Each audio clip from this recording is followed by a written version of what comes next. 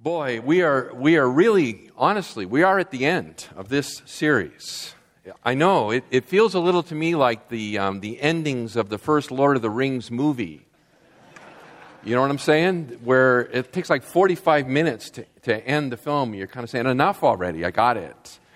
So hopefully you're not there yet where you're saying, enough already, I've got it. But I promise you, Lord willing, we're going to finish this morning. Throughout all my years here, God has given me the opportunity to preach many Sundays and on a variety of topics and books and so forth. And as you think back over different series, I just have to tell you that from my point of view, this series I think has been one of the most important series that we have brought to this church here in a very long time. So I've heard from some of you that it's been helpful in your life to think about things, and so those who have expressed that thank you, I'm sure that you speak for many others who just, for whatever reasons, don't vocalize that.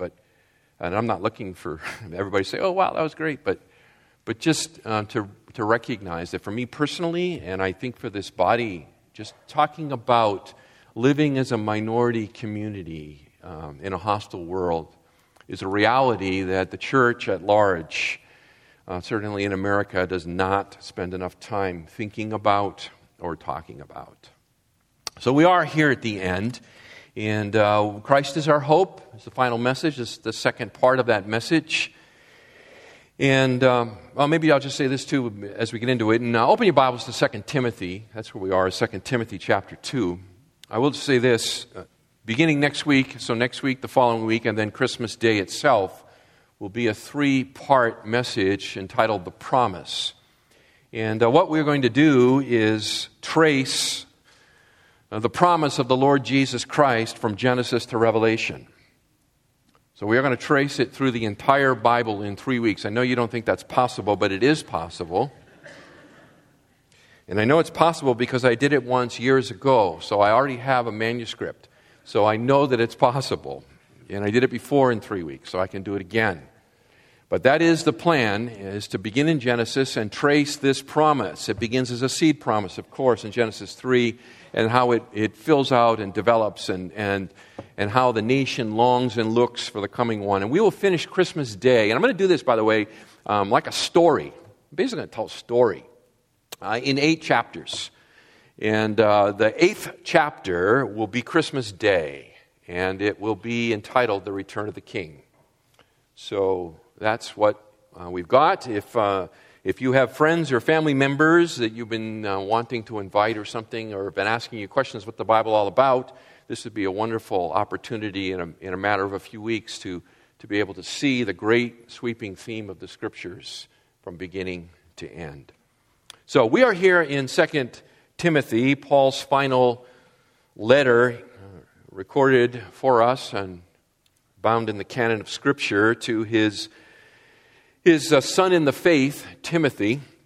Paul finds himself here in the Mamertine dungeon in Rome. He is at the end of his life, sometime around probably 80, 67, 68. He is facing the executioner's sword. He won't live long, he knows that. And he is calling for Timothy to come to him, if he at all possible for him to come, and he wants to see Timothy one last time. He writes to him here, and I think he writes to him for many reasons, but not the least of which is in case Timothy can't get there. And the theme that really prevails or pervades within this last letter here is the theme of suffering. It's about suffering, really. You notice in verse 12 of chapter 1, Paul says there, he says, "For this reason I suffer these things, but I am not ashamed, for I know whom I have believed, and am convinced that he is able to guard what I have entrusted to him until that day." Chapter 2, verse 3, he says, "Timothy, suffer hardship with me as a good soldier of Christ Jesus." Over in chapter 3 and verse 12, Paul says, indeed, all who desire to live godly in Christ Jesus will be persecuted. So the theme of suffering for the gospel, of being persecuted for the gospel, of the need to stand firm in the face of hostility is a theme that is running through this entire letter. And so it's appropriate, I think, for us to go to this book, and in particular here, verses 8 through 13 of chapter 2, as the basis of our final message in our series about living as a minority community in a hostile world. And that is that our hope is in Christ. Christ is our hope. It is Christ who is the anchor of our soul. It is He, who He is, what He has done, and what He will do. It is what enables us to stay in the saddle, to stand firm. And as we look here, and we started it last time, and I'll review just quickly to catch us up, and then we'll move forward here. In verses 8 through 13, the structure that I had for you last time is I called it a three-point harness. A three-point harness that will enable us to stand firm when everything around us is wobbling. And I chose that illustration, that picture, that metaphor of a three-point harness, and I didn't get to say it last time. I got distracted. So I'm going to say it this time, is I was thinking at the time about a car seat. About a car seat. You know, when you have a baby, you go to the hospital and you got to come home and you bring that baby home in a car seat, and that baby is all strapped in this sort of three-point harness. You know, they're buckled in every which way but loose. And the purpose of all of that, of course, is because in case there were ever an accident, in case there were ever a crash or a crack-up, then it's the harness that will hold that child in place and preserve that young and vulnerable one in the face of something devastating. And so, in just thinking about where this world is headed, and as we've spoken many times about the coming storms that are going to roll over the Church of Jesus Christ, we need a three-point harness. We need to be firmly bolted in. And so Christ is our hope. He is that three-point harness that holds us in. And so we begin here, and let me read it, and then we'll begin to pull it apart again a little bit. But beginning in verse 8, he says, "Remember Jesus Christ, risen from the dead, descendant of David, according to my gospel, for which I suffer hardship, even to imprisonment as a criminal. But the word of God is not imprisoned. For this reason I endure all things for the sake of those who are chosen, so that they also may obtain the salvation which is in Christ Jesus, and with it eternal glory. It is a trustworthy statement. For if we died with Him, we will also live with Him. If we endure, we will also reign with Him. If we deny Him, He also will deny us.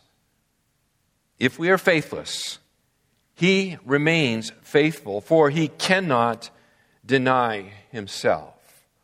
So we said that Paul has for us here a three-point harness. A three-point harness. And the first attachment point is in verse 8. And we're calling it is remember the gospel. That's the attachment point. Remember the gospel. Remember the gospel.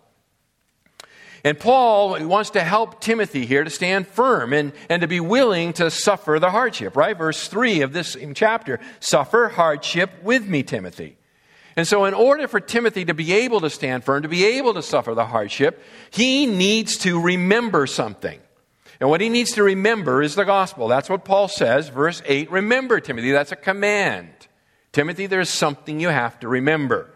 You need to remember Jesus Christ, risen from the dead, descendant of David, according to my gospel. Or in other words, according to the way I preach the gospel. This is the content of the gospel.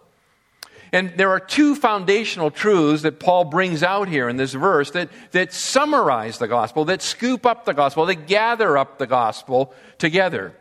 And really, it's both in the way he refers to it here. Remember Jesus Christ. Now, Paul typically would say either the Lord Jesus Christ, or he would most frequently say Christ Jesus. So this is a little unusual for him to remember Jesus Christ.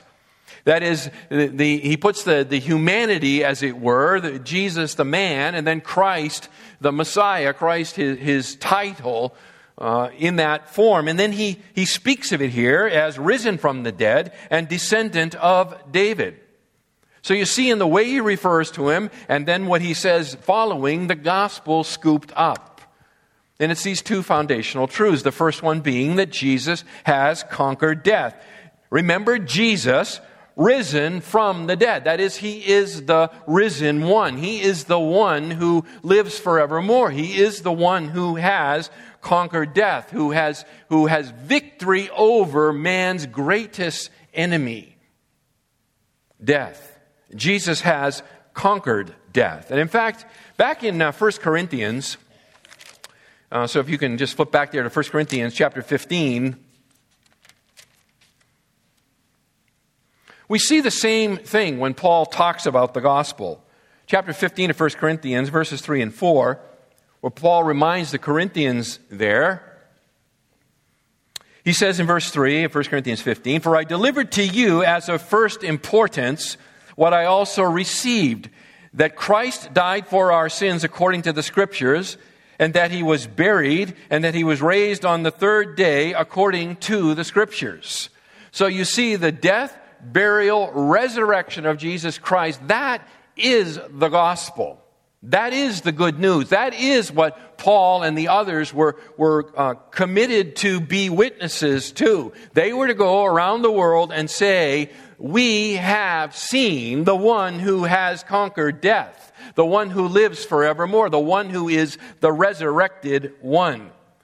Jesus has conquered death. Secondly, Christ, or Messiah, where Paul says here, descendant of David. And there the focus is upon the promise to David. We saw it last time in 2 Samuel chapter 7, verse 16, the promise to David of a greater son, of a future son who would sit on his throne and would rule the nations. And so Jesus is the Messiah. He is the Christ. He is the coming one. He is the greater son of David. He is the Lord of all. And so Paul says, that is, in a nutshell, my gospel. That is my message. Jesus is the living one. He is the greater son of David. He is the coming king. You can see it again. Flip with me to Romans chapter 1. Romans chapter 1, and you can find it here as well. Just as Paul begins Romans, that's his great treatise, his most comprehensive declaration and explanation of his gospel, where he says, beginning in verse 1, he says, "Paul, a bondservant of Christ Jesus, called as an apostle, set apart for the gospel of God, which he promised beforehand through his prophets in the Holy Scriptures." And then here it is. "Concerning his Son, who was born of a descendant of David according to the flesh, who was declared the Son of God with power by the resurrection from the dead, according to the Spirit of holiness, Jesus Christ our Lord." That is his gospel. He is the living one, the great Davidic king. And Paul says that we, or Timothy first, Timothy, you need to remember this. And by remembering this, you will be able to stand firm. And by extension, beloved, we too.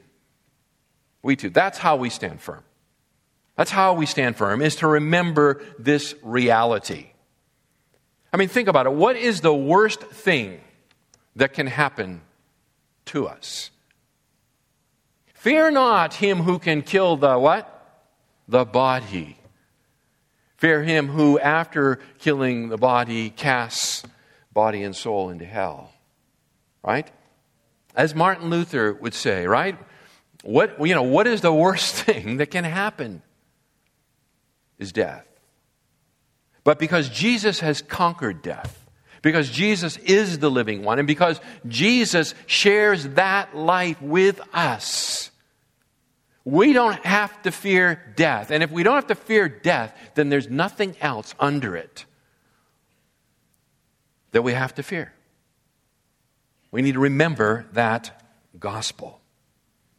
And Paul says that it is this gospel, verse 9, for which I suffer hardship, even to imprisonment as a criminal. And we looked at that last time.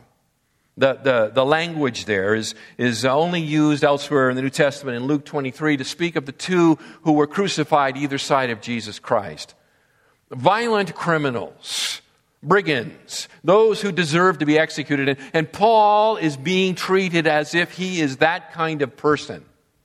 He has been placed in a dungeon, and he is awaiting his own execution because of this gospel of Jesus Christ. Timothy, stand firm. I'm standing firm. You stand firm. Remember the gospel. Secondly, second harness point is in the rest of verse 9 and verse 10, and it's to rely on the Word. To rely on the Word.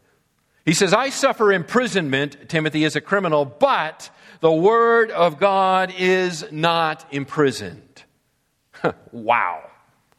The Word of God is not imprisoned, Timothy. Listen, it doesn't matter what they do to me. It doesn't matter what they'll do to you. And ultimately, beloved, it doesn't matter what happens to us. The Word of God is not imprisoned. They can silence me. They could silence you. They cannot silence God. God speaks. He spoke this universe into existence. His word cannot be silenced. It cannot be imprisoned. It cannot be shut up. It accomplishes that which He sends it forth for. It is always accomplishing something every single time. Whenever the Scriptures are read, whenever the Word of God is proclaimed, whenever it is preached, God is at work. He is at work right now. He is at work in me. He is at work in you. He cannot be silenced. And so remember that reality. Remember that reality that the Word of God cannot be silenced. And that takes us to our third harness point. Our third harness point, and this is where we'll slow down. Our third harness point is to reflect upon reality. To reflect upon reality. We need to remember the gospel. We need to rely on the Word, and we need to reflect upon reality. Paul says here, for this reason I endure all things, right, for the sake of those who are chosen, that they may obtain the salvation which is in Christ Jesus, with it eternal glory. And then he says, it's a trustworthy statement. There's a transition that's happening here. He is moving from the example of endurance, his own endurance, to an exhortation here to endure. He is reminding Timothy of something here. Look at it in verse 11. He said, it's a trustworthy statement, Timothy. This is something you can build on. You can bank on this, Timothy. It is a trustworthy statement. That's an interesting expression that the Apostle Paul uses. It appears 5 times in these pastoral epistles. So 1 Timothy, 2 Timothy, and Titus, 5 times we have this expression. It is a trustworthy statement. It's a way to set it apart. It's a way to remind them and us of something that is really significant. Really, really significant. Something that we never can lose sight of. Something that we must really think about. We need to reflect on. So just kind of get the flavor of that here. Just go over to 1 Timothy chapter 15. Chapter 15. 1 Timothy chapter 1. 1 Timothy chapter 1 and verse 15. 1 Timothy chapter 1 and verse 15. Where's the first place Paul uses this trustworthy statement? This clue. He says in 1 Timothy chapter 1 verse 15, it is a trustworthy statement, deserving full acceptance, that Christ Jesus came into the world to save sinners. And he goes on to say, among whom I am foremost of all. This is a trustworthy statement. Christ Jesus came into the world to save sinners. Don't ever lose sight of that reality. Don't ever, ever lose sight of that reality. Chapter 3, verse 1. He gives it to us again. He says there, Timothy, it is a trustworthy statement. If any man aspires to the office of overseer, it is a fine work he desires to do. Timothy, don't lose sight of this reality that aspiring to give leadership to the hard work of the overseer among the people of God is a good thing. It is a good thing, Timothy. Don't lose sight of that reality. Chapter 4 and verse 9.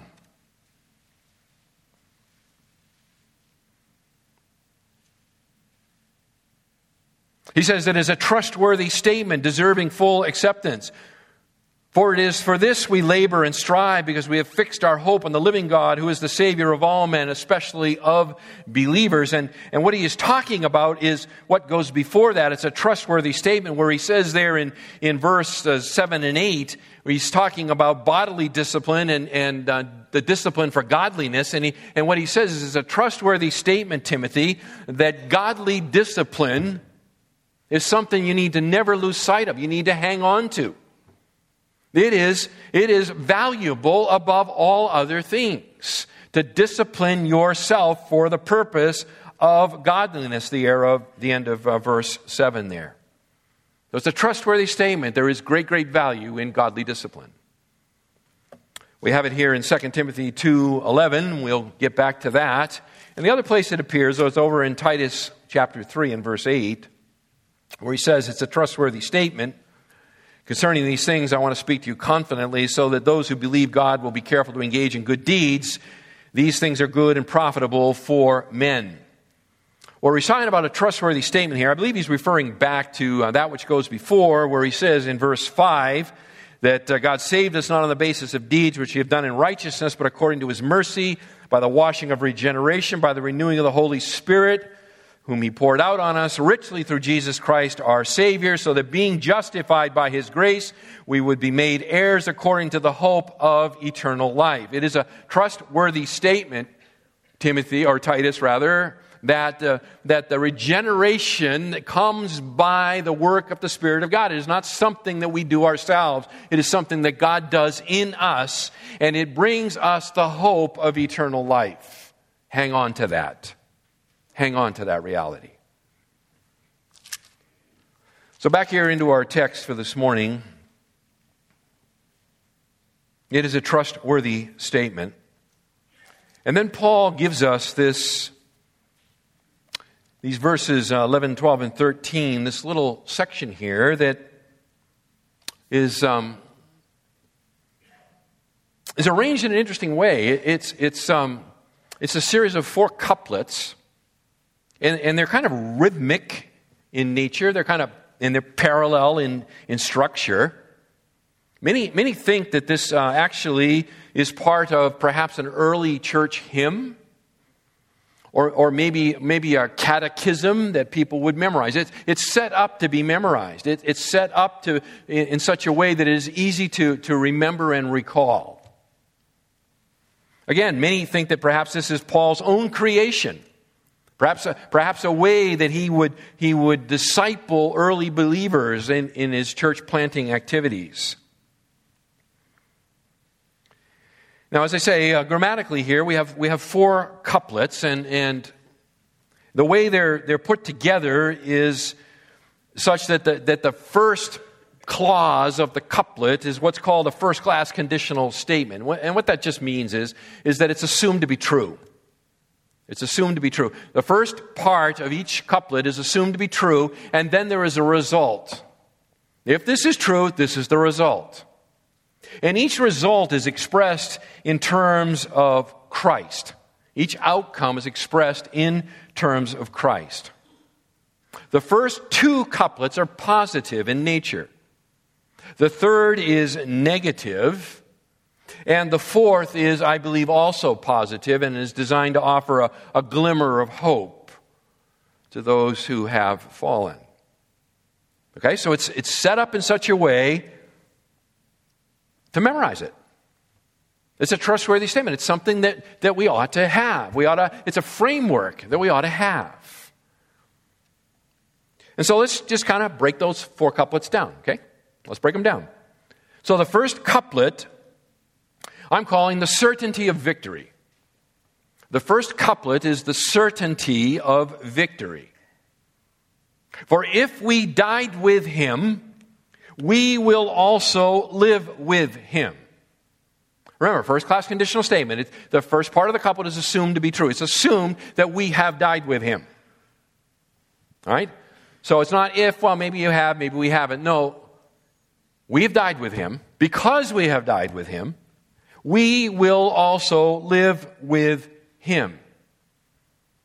What Paul's talking about here is what I call the death-life paradigm. The death-life paradigm.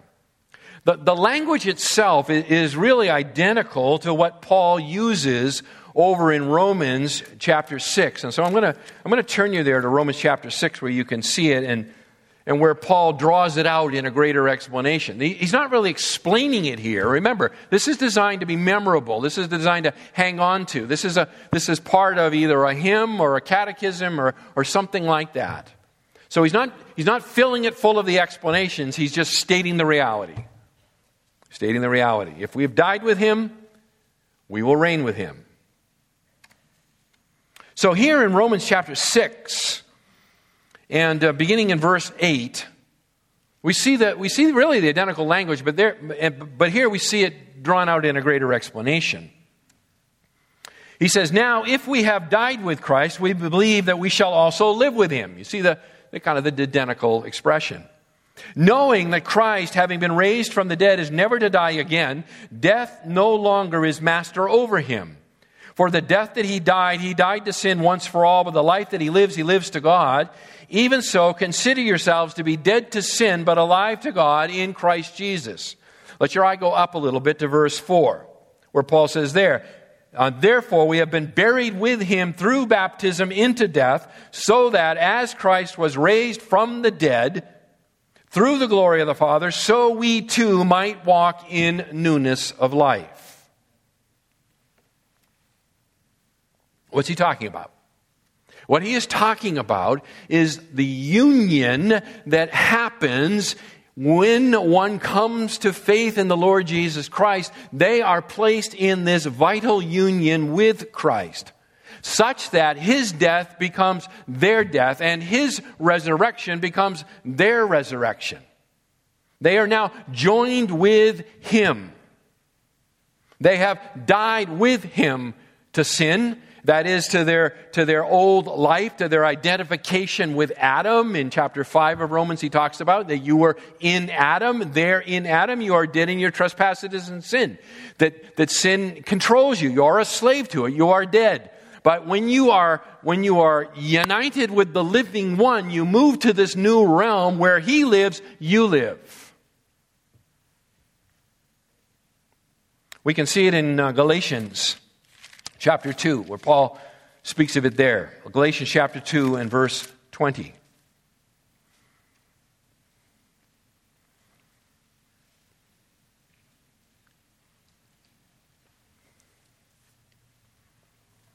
Where Paul says in Galatians chapter 2 and verse 20, "I have been crucified with Christ, and it is no longer I who live, but Christ lives in me. And the life which I now live in the flesh, I live by faith in the Son of God who loved me and gave himself up for me."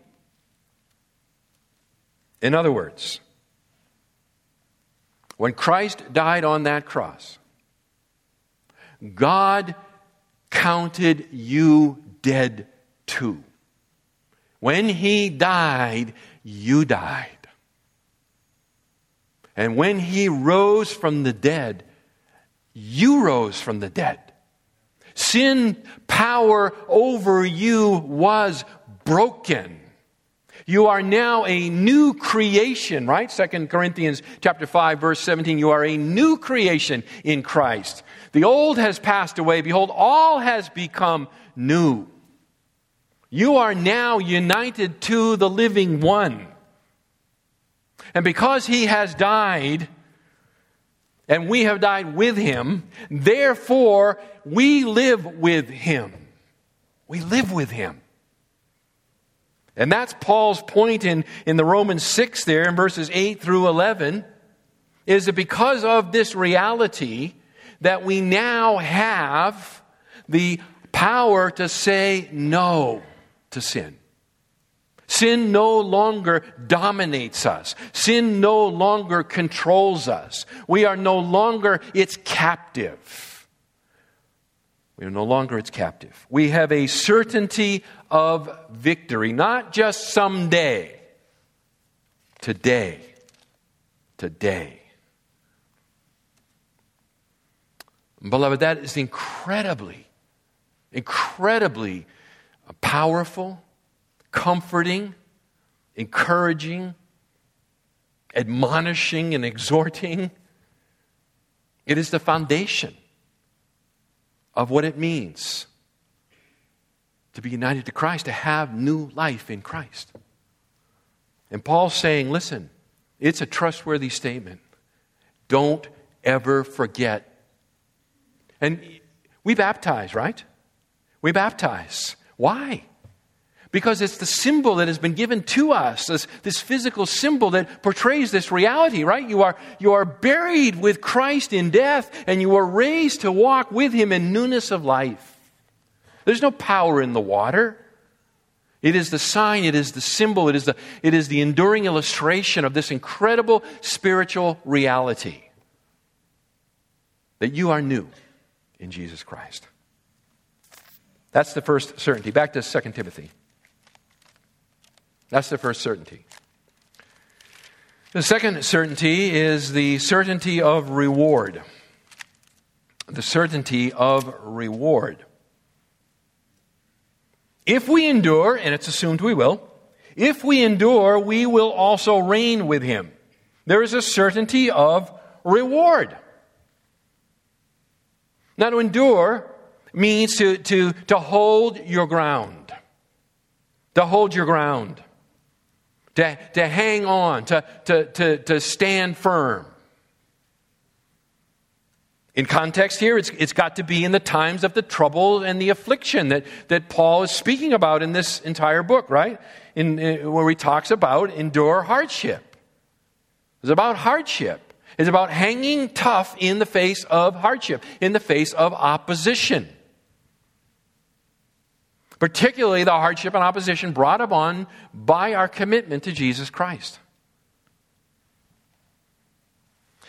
And what Paul is reminding the believers there, Timothy and the believers, and us too, I think is this, that presently it doesn't look like we're children of a king, does it? I mean, if you're a son of a king, then why are we being persecuted? Why are we considered, the lowest of the low, as it were? And Paul is reminding Timothy of something. If we endure, we will also reign with Him. That is in due time. When Christ is revealed in all His glory, we will be revealed with Him. That's the message in Romans chapter 8. Sit at my right hand, Psalm 110, verse 1, until I make your enemies what? A footstool for your feet, Christ, my Son. And so, beloved, in Christ, in union with Christ, as we endure, we have the certainty of knowing that we will reign with Him someday. Someday. Again, Paul says in 1 Corinthians chapter 6 and verse 2, I won't turn you there, but he speaks to the Corinthians there and he says, we're going to judge the angels. We're going to judge the angels. In Matthew chapter 19 and verse 28, when the disciples say to him, we've given up everything to follow you, what's for us? And he says, in the regeneration, interesting choice of terms, in the regeneration, that is in the coming kingdom, when the world becomes regenerated, because the king is now on his throne here on earth, the great Davidic king, you too will sit on 12 thrones judging the 12 tribes of Israel. He goes on to say, listen, if you give up your wife and your children or your families or your fortunes or whatever, you've given up really in the grand scheme of things nothing compared to what is coming. Compared to what is coming. Now, why is it important for us to remember the certainty of reward? And the answer is pretty simple, isn't it? Because life is hard. And it appears like the wicked are prospering. And it appears like they're going to win, that they're winning. And Paul says, don't fall prey to that. Don't fall prey to that. Endure, and you will reign. The third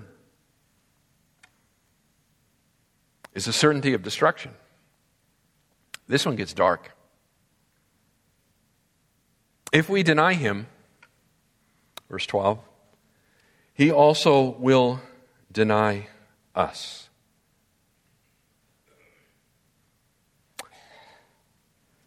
This is a hard statement. This is a hard statement. This speaks about the status of those who turn their backs on Christ. I mean, in context here, look at chapter 1, verse 15, where Paul says, "You are aware of the fact that all who were in Asia turned away from me, among whom are Phygelus and Hermogenes."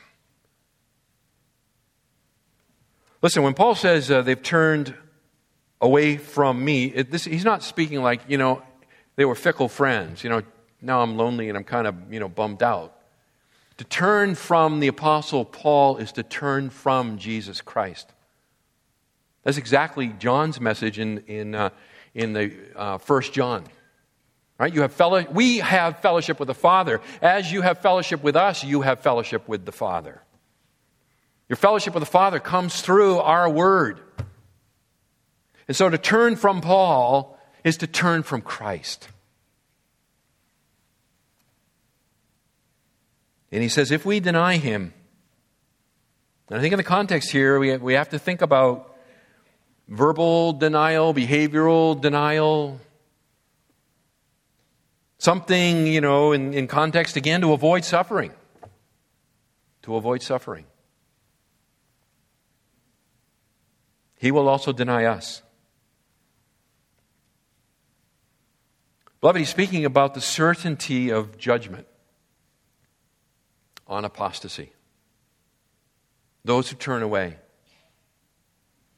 Jesus said in Mark chapter 8 and verse 34, and he summoned the crowd with his disciples and said to them, "If anyone wishes to come after me, he must deny himself and take up his cross and follow me. For whoever wishes to save his life will lose it, but whoever loses his life for my sake and the gospel's will save it. For what does it profit a man to gain the whole world and forfeit his soul? For what will a man give in exchange for his soul? For whoever is ashamed of me and my words in this adulterous and sinful generation, the Son of Man will also be ashamed of him when he comes in the glory of his Father with the holy angels." I mean, this is stark. This is something we would do well to ponder. We would do well to ponder. If we deny Christ, he also will deny us. Now, I can almost see the thoughts rolling through some of your heads. What about Peter? What about Peter? Forget about Peter. Forget about Peter. And the reason I want you to forget about Peter is because there is something about the human nature that when we hear a really strong prohibition, the first thing we do is try to think of an exception. We all have an inner defense attorney on retainer that is exceedingly active, looking for loopholes. Get me off this. Get me out of here. And beloved, I think we do ourselves a disservice. I think we lose the importance, the power of a warning like this. Don't worry about Peter. Worry about yourself. Worry about yourself. Listen, If you had died with him, you will live with him. You are alive. If you endure, you will reign. Hang on to that. And thus, you will not deny him. And you don't have to worry. But if we do deny him, he will deny us. The certainty of destruction. And then we are left with the fourth, the certainty of restoration. The certainty of restoration. This one breaks the formula, as it were. I mean, in each of these, right? If we've died, we'll live. If we endure, we'll reign. If we deny, he'll deny. And then this fourth one, if we're faithless, Paul can't bring himself to say, then he is faithless. Because God is never faithless. So it breaks it up. He comes at it in a different way. And it's unexpected, really. I mean, just in terms of the grammatical structure. Because what he says here, if we are faithless, he remains faithful. He remains faithful, for he cannot deny himself. That is, in other words, the case of our unfaithfulness is met by the faithfulness of Christ.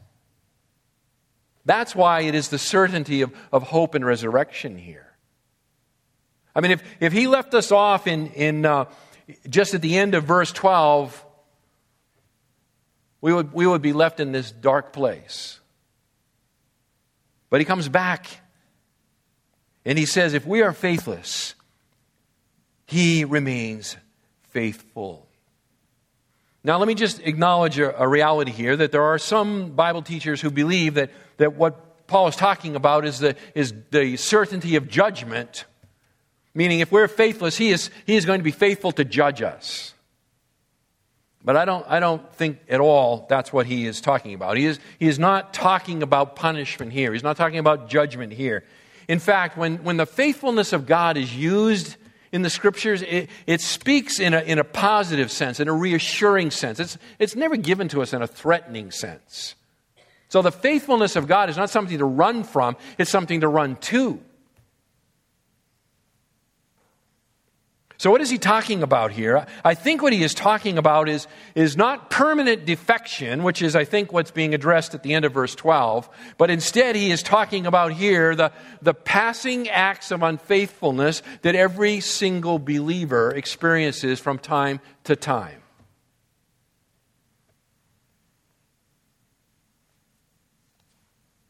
And what he is saying here is that when we are faithless, when we experience one of those moments, Christ is faithful.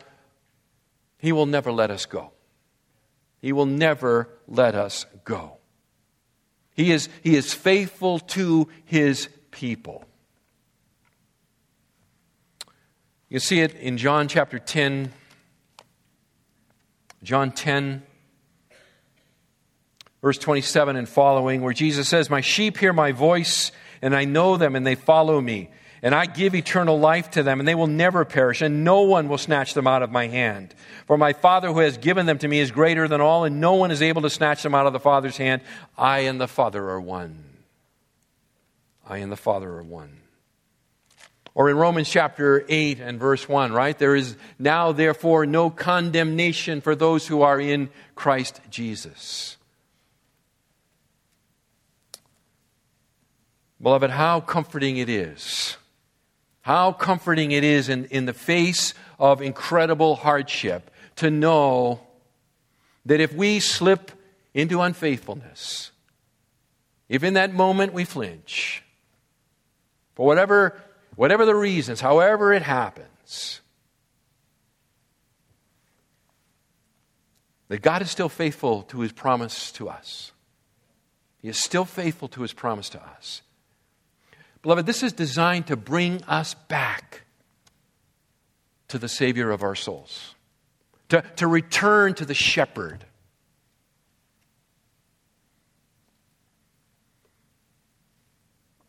Why is this true? At the end of the verse. "For he cannot deny himself." It is grounded in his own character. His own character. When we fall, we are insane. Can I say that? We are insane in that moment because we have lost touch with reality. Because we have lost touch in that moment with the one who is real. And we're in the moment when we fail and fall, and we all fail and fall, but in that moment in time, we are living as if God doesn't exist. That's insane. We're out of our minds. But let this truth break through our insanity. And let it break the grip of sin on our heart in that moment, and let it woo us back to Christ. Let it woo us back to Christ. If I could summarize these 4 couplets, I'd do it this way.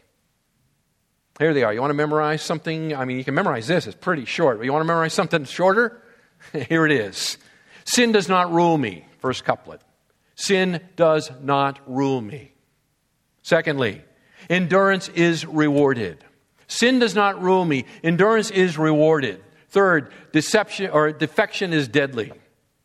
Defection is deadly. Sin does not rule me. Endurance is rewarded. Defection is deadly. And fourth, Christ is faithful forever.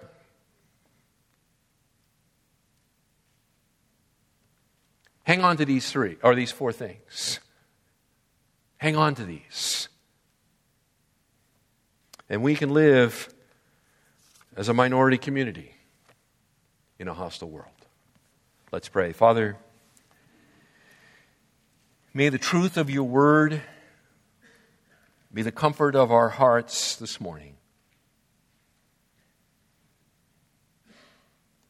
Restore, renew, rekindle our faith. Draw us ever closer in Christ Jesus, your Son. Amen and amen.